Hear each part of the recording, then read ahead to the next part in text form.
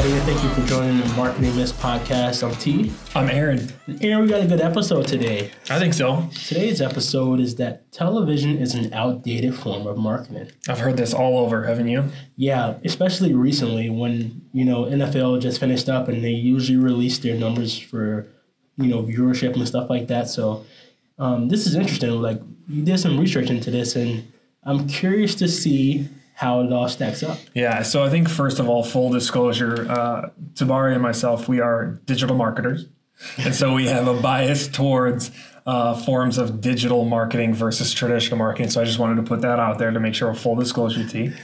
I appreciate it. Yeah, and really what this one caught my eye because I came across the survey from the Bureau of Labor Statistics. They put out American Time of Use survey every year, and it's really interesting. And it really just surveys people to figure out what do they do with their time. And so obviously sports and leisure is a big part of that time. And the main part of that time within the leisure time is watching TV, which I thought was, kind of interesting. And so, being the numbers guy, I wanted to see and compare it over a year. And so I pulled 2007 information and compared it with 2017, which is the most recent data. And I think it was nothing right there really surprised me outside of the sheer number of hours people watch television. So when you're looking from 15 to about 44 years old, consumption of TV dropped from 2007 to 2017. When you get to that 45 to 54 age, it's basically remained flat. But then when you get 55 plus, it actually increased, which I thought was kind of crazy. I suppose it makes a little sense. Those people, maybe have grown up with TV, and so they're more familiar with that, medium, and so they just stick to it. But what I thought was interesting is just the sheer numbers. So you're talking 15 to 24-year-olds. Those guys still watch 2 hours of TV every day. That's ridiculous. Isn't that crazy? Yeah. And so when you get to the 65 plus, those guys are watching almost 4.5 hours of TV every day. That makes a little bit more sense, but it's still eye-opening for me to see that. Yeah, so 15 to 24, and then you go 25 to 34, and then the next range is 35 to 44. Those guys all watch about 2 hours a day.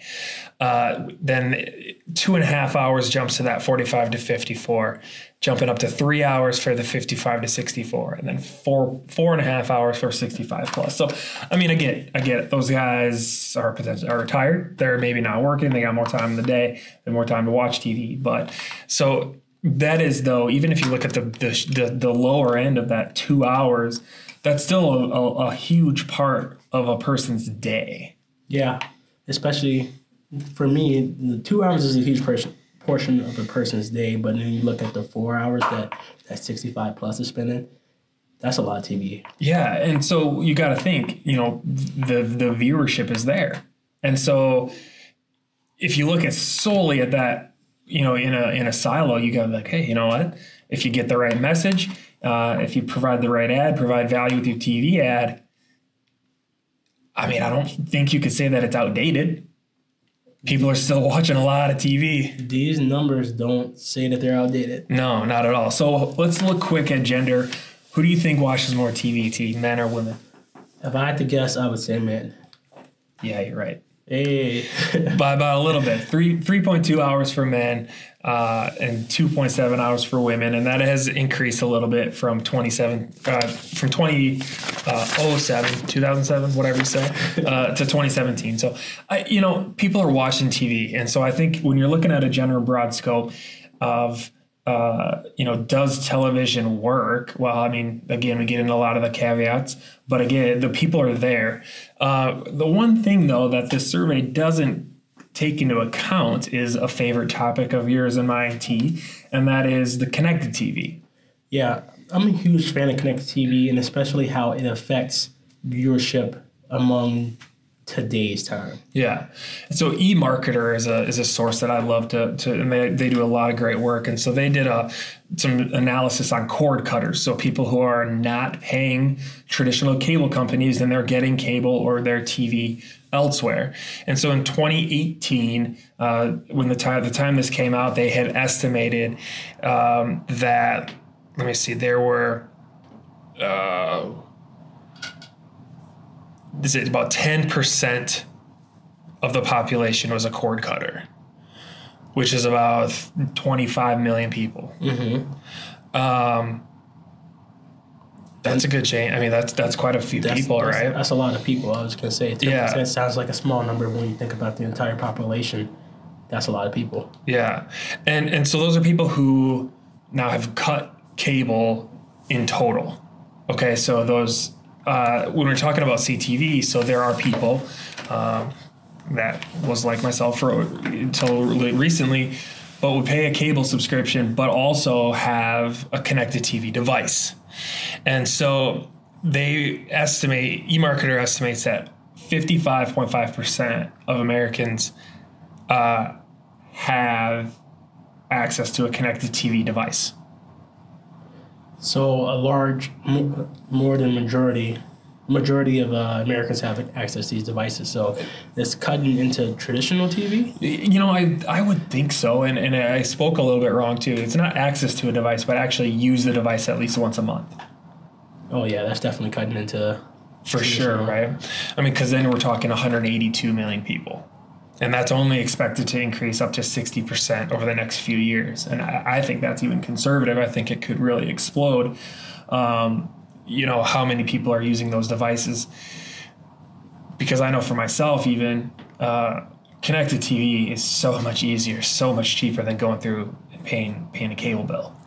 Yeah, and, you know, and I found an article that kind of supports that from Media Post. They looked at this year's Super Bowl, which is only one example, but the amount of people that actually watch it makes it kind of worth looking into. So what Media Post saw that this year's Super Bowl had a decline of 5% viewership since last year. Right. They said Nielsen, who rates this TV rating, said that traditional TV viewing on the CBS television network came in at 98.2 million viewers, which is still a lot, but it was down from 103.4 million who watched the game last year. Right. They said it was the lowest Super Bowl viewing for a traditional linear TV network since 2008. And the numbers that you gave me from 2007, if you look at the amount of hours people are spending watching TV in 2017 compared to 2007, the number has increased. But this year's Super Bowl, as an example, the numbers decreased. It was the lowest rated since 2008. Yeah, that's crazy. So do you think that people are watching on their CTV devices, but they're just not able to count those people? I think that's exactly it, because this Media Post article said that the average audience on digital platforms grew 31% to 2.6 million viewers during the game window. Last year, the Super Bowl viewed on digital platforms was just 2.02 million viewers. And in 2017, that was 1.72. So they said that streaming of the Super Bowl was seen on 7.5 million unique devices, up 20% from last year. Viewers took in more than 560 million total minutes of live game coverage, and that was up from 19% last year. Yeah. So they said that so CBS also has an ad-supported streaming service called CBS All Access. And they said they posted an increase of 84% in subscriber signups on Super Bowl Sunday. That's how you went to watch the game. Yeah. So, you know, it's one of those things that those numbers support that the connected TV aspect of it is definitely taking its piece of the pie. But the numbers you said earlier show that people are still watching traditional TV too. Yeah, people are still, they're not going anywhere. They're still consuming the content. What I think that the Bureau of Labor Statistics study maybe missed is how they're actually watching that content. Yeah, they're watching it on a television, but how are they getting that device on the screen of or the show on that the television? Is it like you said, a linear television cable subscription, or is it through something like Roku? Is it something through YouTube TV or whatever that may be? So, and then if you look at too advertisers, so eMarketer does a good job of surveying advertisers and where are they going to spend their money and how they're going to spend their money. And so, like you said, linear TV, so traditional TV, 67% are like, yeah, we're going to stay the same. And just 12% so that they're going to increase their budgets on linear TV. But when you're looking at connected TV, 29% so that they're going to actually increase their budget, and only 6% so they're going to decrease their CTV budget, while 21% so they're going to decrease their linear TV budget. So I think marketers are starting to catch on, especially on a big level, these big brands, because I know I'm on CTV and all I see is big brands on there, and I'm getting kind of bored of it. Yeah, every now and then you see a local company pop up on there, and I'm like, that company knows where the market is for their audience. So, but, again, Coca-Cola, I think they have a little less risk with their marketing dollars as compared to a mom and pop shop, so they can take what smaller companies consider risks. Yeah, but I think it's important too is there's similarities between CTV, and T and I have talked in depth about this on the podcast, but even too in person. There's differences. There's a lot of similarities between linear TV and the CTV. I mean, the production needs to be top notch, right? Mm-hmm. We don't want to cut corners there from a CTV commercial or the product versus a standard linear TV commercial ad. But then the thing is, it's just different from there because the cost is different. It's really hard to find how much it costs to put an ad on TV. And there's a lot of variations too. If you want to put it, I'm going to put a link in the show notes. It has a list of all the top TV shows and how much it costs to put a single 30-second television ad on like The Big Bang Theory's final season or This Is Us or some of these just massive TV shows. And I mean, it's like $400,000. Yeah, and I know that we looked into prices for Hulu advertising, mm-hmm. and it was, I think, $50,000 for your campaign, and I was like, I can understand that premium placement. People are right there in front of your TV. They're not looking away. They're not going to go up and walk the dog on commercial break because they're invested in the show. Yeah, I can't imagine too many people that are listening to this podcast would be wanting to advertise a 30-second spot on This Is Us. On a national level, but you know what? On local level, it can make sense too. So, there's a lot of variation on the numbers there too. But a local television commercial costs anywhere from $100, I think, give or take, a 30-second spot to well over, I think, $2,000, $3,000, $4,000, $5,000 a spot, depending on, is it primetime news? Is it primetime TV? Where that ad is. And so, I mean, that's a little bit more affordable, but it's still, I don't know. I just couldn't imagine paying those prices. It's so expensive. Yeah, you have to be really invested, really dedicated to paying those prices. Yeah, and you can still say, hey, I want to put an ad on, a sports game because I know certain people watch sports, blah, blah, blah, blah, blah, blah, blah. But when you're talking about targeting, we can really narrow it in, and T, you're the expert on the targeting piece of the CTV thing, but we can take people's interests, we can take their demographics, we can take their geographic area, we can take so many different layers and add them on, and so we're not wasting your ad that you spend so much money on, and we can really take that budget and really zoom it into who you want to see your ad, not just whoever's watching the 10 o'clock news. Yeah, and one of the things you didn't mention, and I absolutely am amazed that we can do this, is that we can take people's past purchases and say, okay, if somebody has purchased a Subaru in the past month and that you have a add-on piece for the car or whatever that is, you can target by that. So while somebody who's just bought a Subaru is watching their connected TV device, we have the ability to target them, and hopefully that they'll resonate with your ad because you followed everything that you do normally for traditional TV spots, and they resonate with your ad, and they say, oh, that's really ironic that I just bought a Subaru and now I'm getting shown this.